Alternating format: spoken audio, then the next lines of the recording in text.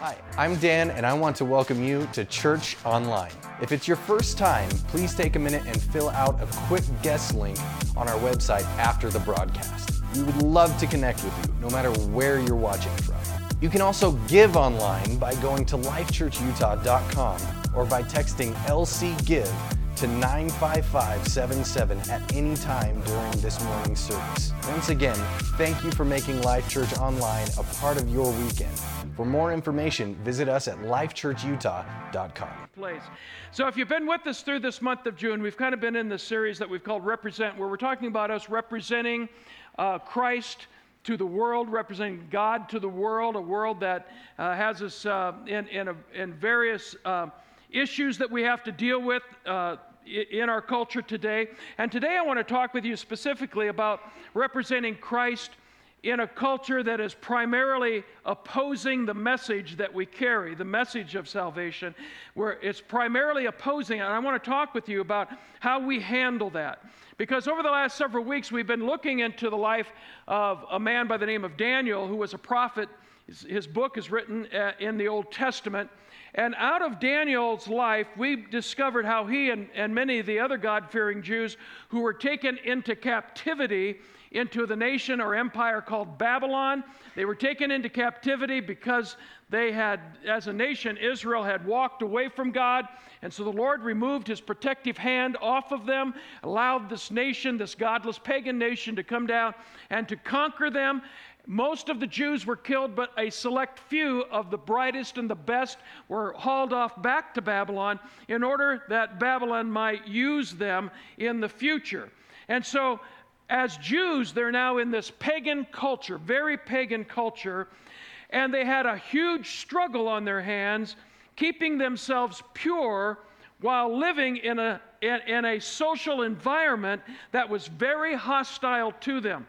And this is one of the things that I have learned through the years, that when your environment is unsympathetic to your values, it will oftentimes become very aggressive in its opposition to you.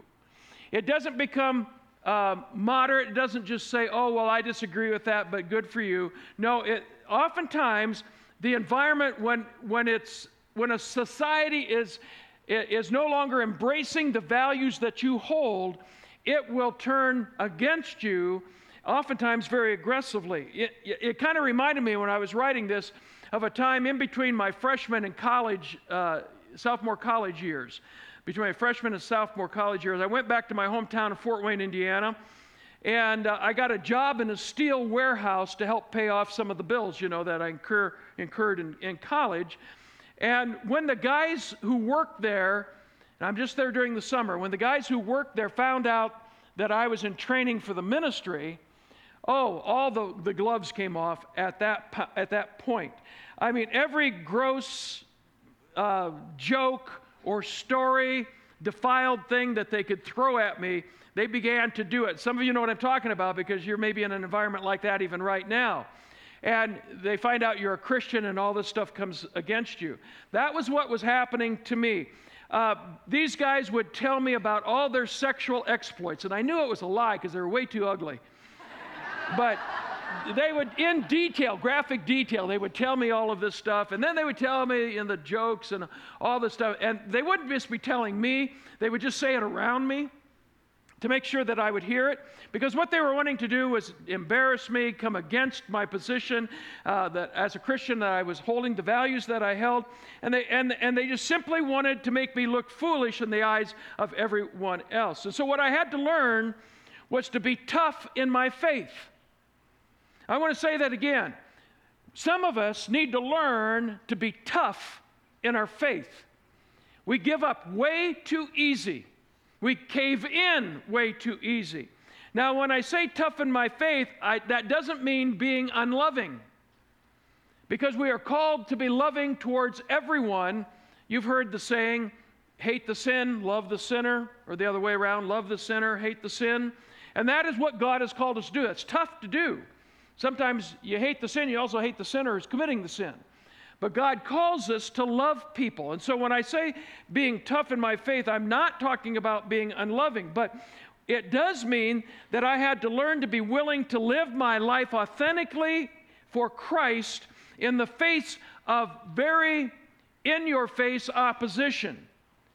And you know, that's exactly what God has called us as believers to do. That is why the Apostle Peter said in 1 Peter chapter 4, "Be happy when you are insulted for being a Christian, for when the glorious Spirit of God rests upon you, then the glorious Spirit rests on you. If you suffer, however, it shouldn't be for murder, stealing, making trouble, or prying into other people's affairs, but it is no shame to suffer for being a Christian. Praise God for the privilege of being called by His name." So first of all, don't be surprised when the world doesn't like you and worldly people don't like you. Love them, but don't be surprised that they come against you or oppose you or persecute you. The main reason for that is your life represents something that they're not living, and they feel conviction over it. And when people feel conviction, they oftentimes respond negatively, not positively. And if they can respond negatively and get away from the conviction, they'll do it. So they'll try a negative reaction in order to get away from the conviction that they're feeling.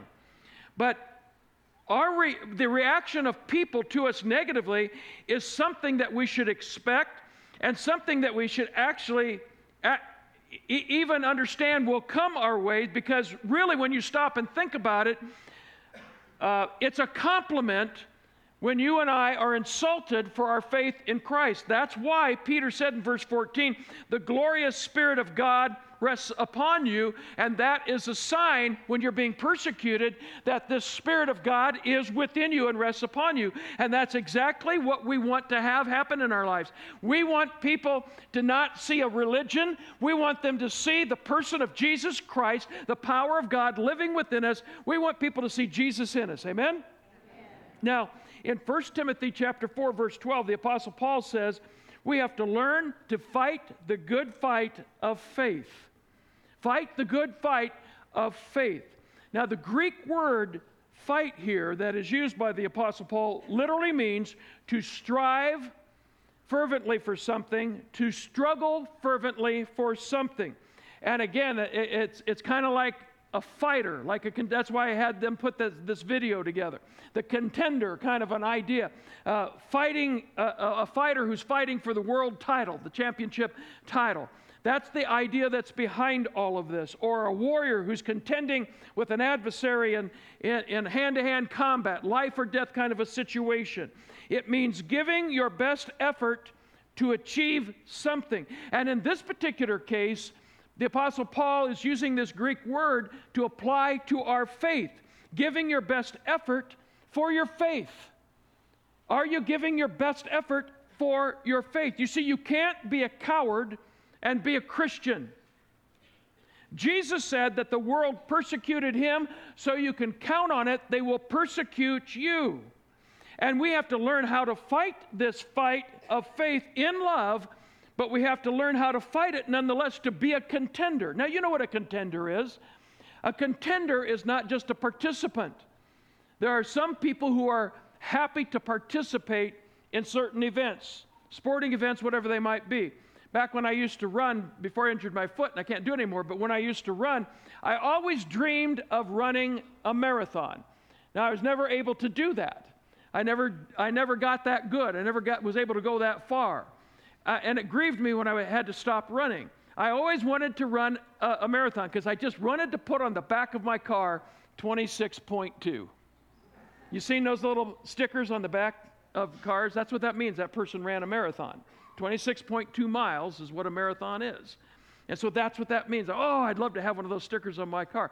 But if I ever got in a marathon, in fact, I did get in some races. I ran several 10K races and a couple of 5K races. And I never got in them to win them. I didn't have that intention. I got in to participate. For me, just participating was enough. That's not what we're talking about here. We're talking about here's somebody who's contending in order to win. They want to take the prize. And so a contender is more than a participant. They want to be a champion. And when I think of someone who really knows how to contend, only one movie comes to my mind.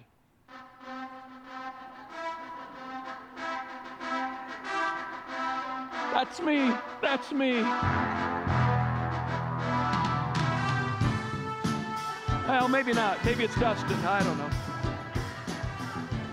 I guess he finally worked out enough till he won the prize there. It's in the picture. He must have put that together.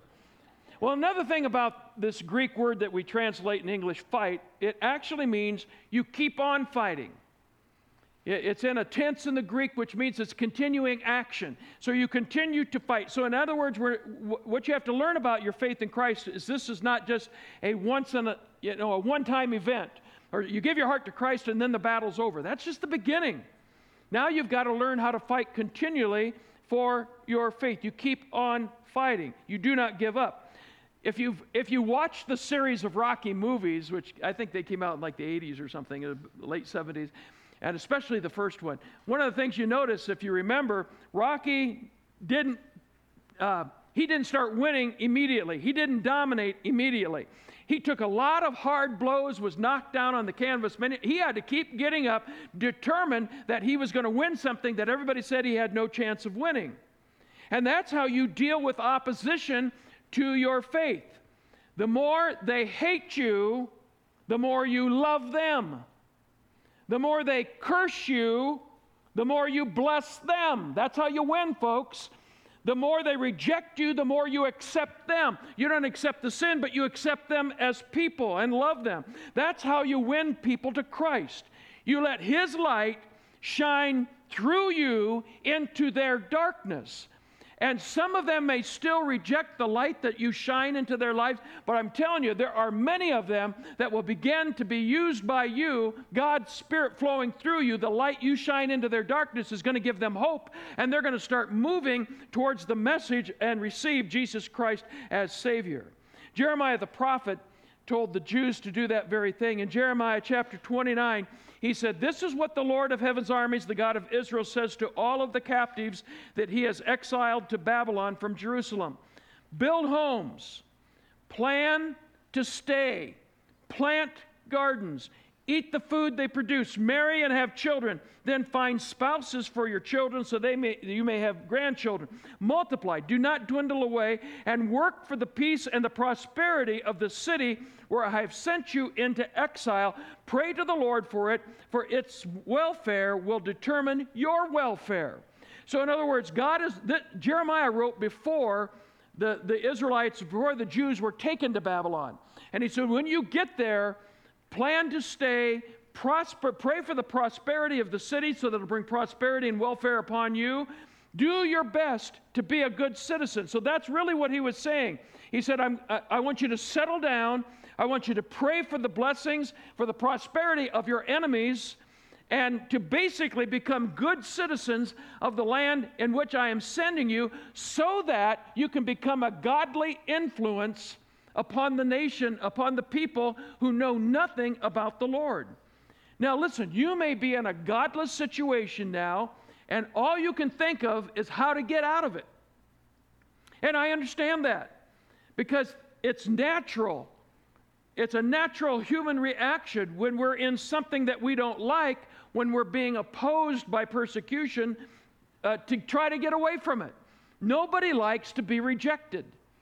Nobody. And so we have this negative reaction to that. Maybe it's at work, and the people you work with are just horrifically on your case because of your faith in Christ. Or maybe it's within your neighborhood and you're being rejected by your neighbors because you are of a different faith. Or maybe it's within your own home and family, and your family members reject you because of your faith in Christ. But if you can allow the Holy Spirit to take you past your dislike of the situation that you find yourself in right now and begin to see it as a mission field, you will be surprised. You will be overwhelmed at how God begins to start moving things in your direction that will bring a change in the atmosphere of the place where you work, the home you live in, the neighborhood you live in. One such example of this very thing is found in Daniel's life when he and his friends were sent as captives into Babylon. They were forced to eat what came from the king's kitchen, which of course was the best food of Babylon. And the reason that they did this was that Daniel and his other friends were seen to be very talented, highly intelligent young men, and Babylon wanted to use these young men for their own purposes, so they wanted to give them the best food possible in order for them to prosper and do well physically so that they can operate and perform at a peak level. But Daniel and his three friends didn't want to defile themselves because they were fully committed to God. And they didn't want to defile themselves by eating food that wasn't kosher. And so Daniel asked what we would call the chief of staff of King Nebuchadnezzar's staff, if he could, instead of eating the king's fare, if he could eat what was customary by his religious beliefs and what was acceptable by his God. And then he said, I'd like for us to make this a test just to see how this works out. And so for 10 days, Daniel and his friends would eat only what would be considered kosher, what would be approved by God. And then this would be the test. Then they would compare themselves to the other captives who were eating from the king's kitchen. And they would just see who turned out better, in better shape. And Daniel chapter 1, verse 15 gives us the results. At the end of the 10 days, Daniel and his three friends looked healthier and better nourished than all the young men who had been eating the food assigned by the king. Now, you might look at that and you say, well, that's just a very small first step, or a small thing. It's insignificant. But it wasn't, because it was a first step to influencing the leadership. This is what I want you to understand. They were influencing the leadership of a pagan nation about the truth of who God really is. If God could take this food and make his people strong in body, so much stronger than the best food that a pagan nation had to offer, that was a first sign that there's something different about these two groups of people. That God's hand upon this group of people was significant, and it was bringing about a change in the lives of the leaders as they watched this. And then by verse number 19, the Bible says, no one impressed the king as much as Daniel, Hananiah, Mishael, and Azariah as they entered into the royal service. So Daniel and his friends started representing the one true God in a very pagan Babylon, and little by little, a change began to take place. Not in the grassroots yet, but in the leadership, so that to the point that by chapter 4, Nebuchadnezzar, who is the king of Babylon, very pagan man, wanted people to worship him. This same Nebuchadnezzar now, in chapter 4, makes this statement: I want all to know about the miraculous signs and wonders the Most High God has performed for me. How great are his signs, how powerful his wonders. His kingdom will last forever, his rule through all generations. Are you kidding me? A pagan saying this. Now, I, Nebuchadnezzar, praise and glorify and honor the King of heaven. All his acts are just and true, and he is able to humble the proud. And Nebuchadnezzar was a prime example of being humbled by the power of God in his life, which brought him to a place of saying, I now understand something I didn't understand before. Everything that Daniel and these Jews have been standing for is true, and this God is the only true God, and I am not a God. He is God, and we should worship him. Now, brothers and sisters, believers who are in America today and much of the world are much like these Jews who were so hated and diminished by Babylon. So how do we handle our faith in the face of a culture that is becoming increasingly hostile and opposed to our message? Well, I'd like to share 3 thoughts with you. Number 1, remember that God will strengthen you to handle whatever comes your way. Sometimes we look out there in the future and we say, well, what if this happens, or what if that happens? I just don't think I can handle it. You never get grace before you need it. But when you need it, the grace will be there.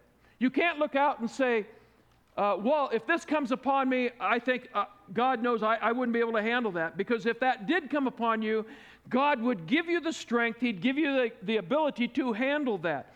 God always strengthens you to handle whatever comes against you.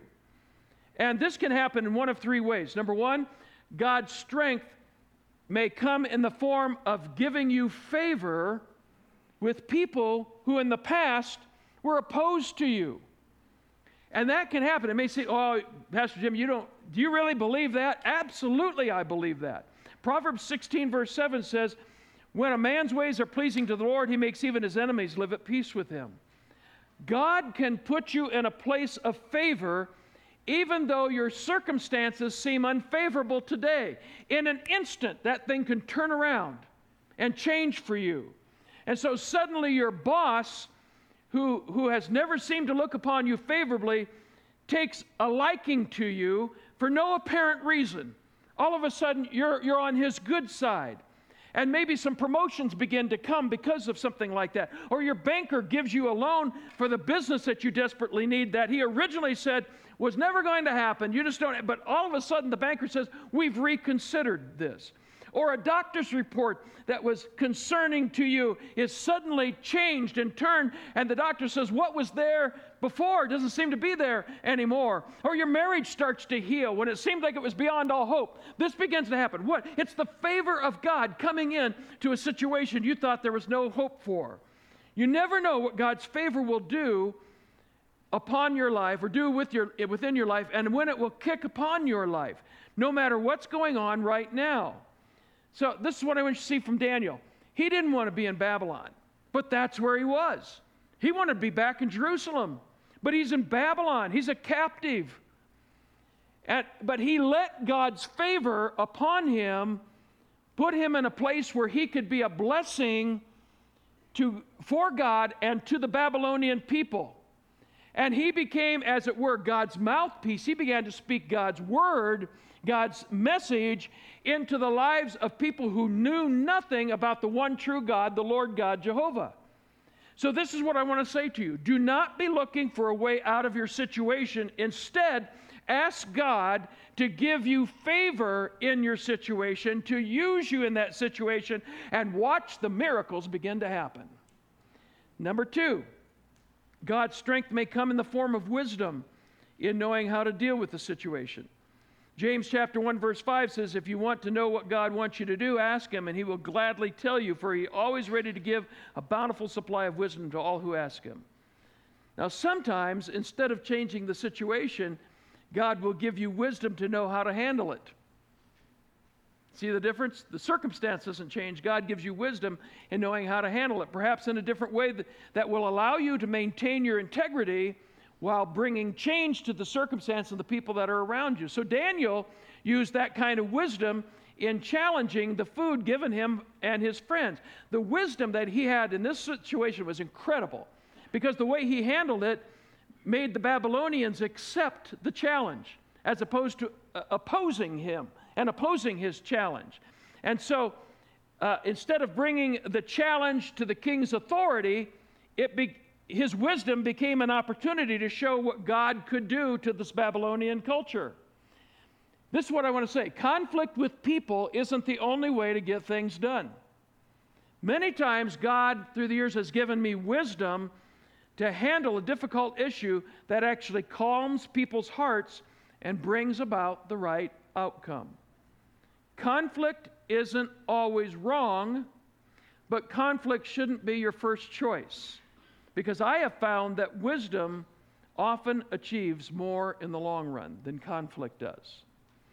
Number 3, God's strength may come to you in the form of just flat out grace and sustain you, for you to be strengthened in the face of the crisis. So James goes on and says in chapter 4, verse 6, the grace that God gives is even stronger. He's talking about the issues you're dealing with. As the scripture says, God resists the proud, but he gives grace to the humble. That means that God will give us grace to the level of our opposition. God will give you strength to the level of your opposition. Don't start imagining what might be out there. Understand that whatever you're facing out there, God will give you the grace and the strength to face it when it comes, if it comes.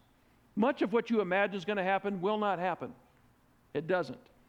But of the little bit that does, God will give you grace to handle that issue. Whether it's temptation, he'll give you grace to handle the temptation at the level you're getting it. Or maybe it's trials, or it's persecution, or it's opposition, whatever it might be. This another thing I want you to understand, that may mean that the trial may not end real soon. We all want the trial to go away real quick.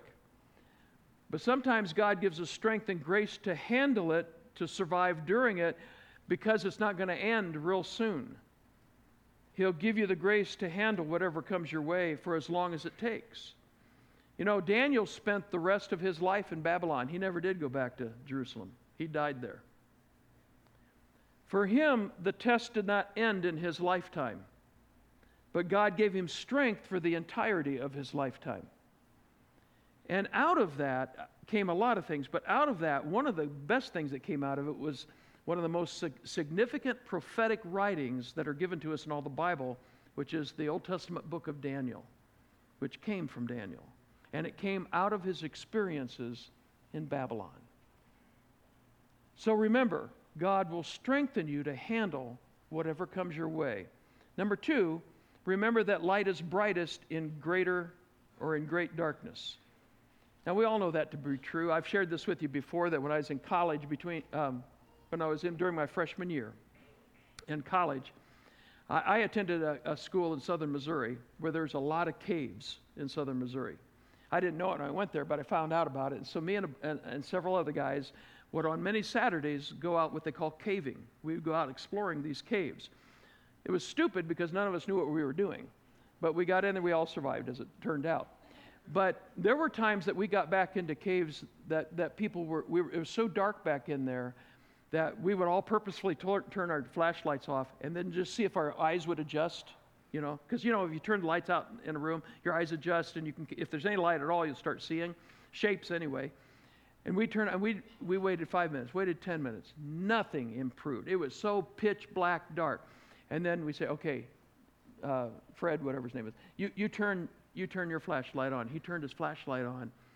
And just that one flashlight, not the rest of them, just that one, just began to shine so brightly, we couldn't believe it. It like illuminated the room of the cave that we were in, just the one, because the darkness was so dark that just the presence of the one light began to influence the whole thing. And then when the rest of us turned our lights on, it was like, boom, like a spotlight came into our eyes, you know, because it was so powerful. That's what I want you to see here about your life in Christ.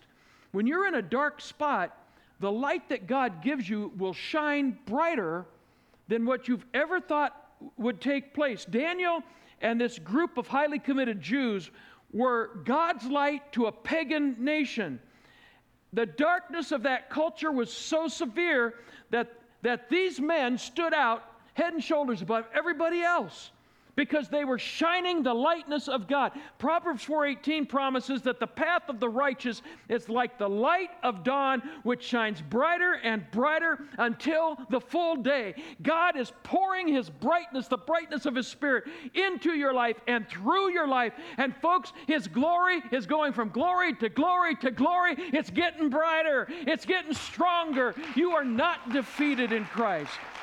You may feel like the only one who loves God where you live or where you work or in your neighborhood or family, but do not despair. Your light is shining, so keep on shining, because the darker the darkness, the brighter your light will shine.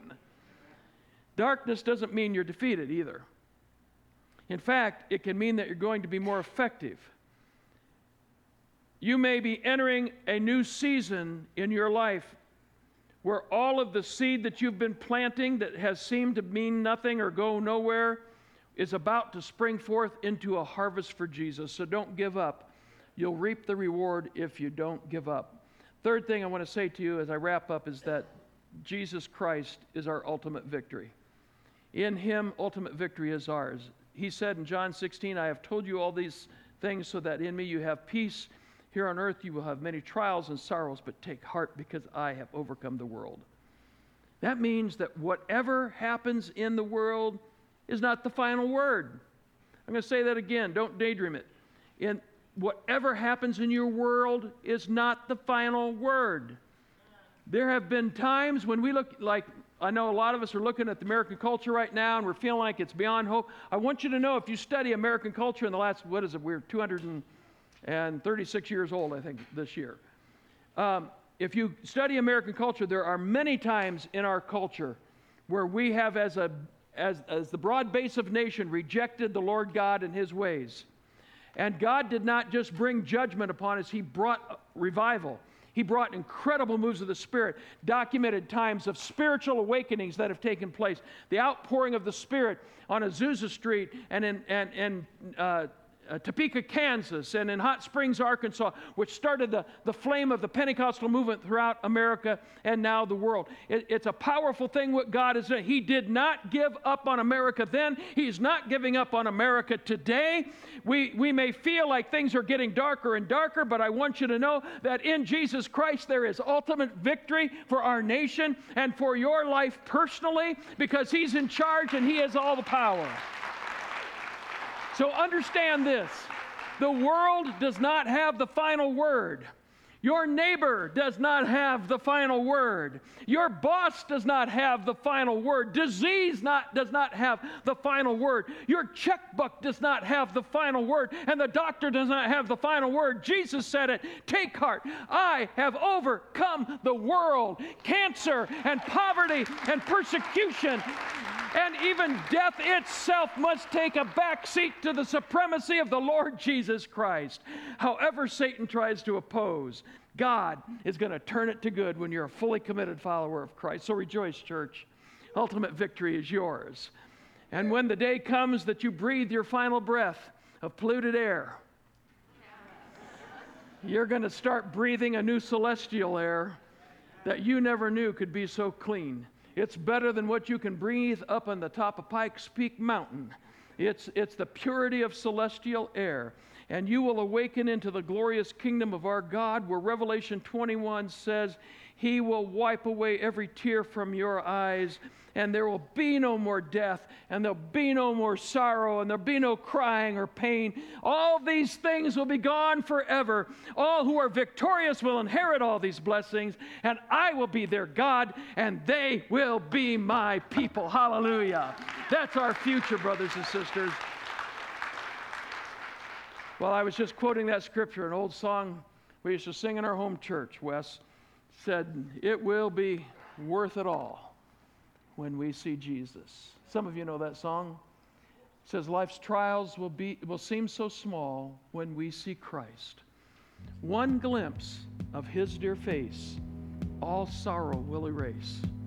So bravely run the race till we see Christ. This is Pastor Eric. Thanks so much for checking out our Life Church podcast. We pray that it's a blessing to you. For more information about Life Church, check us out at lifechurchutah.com.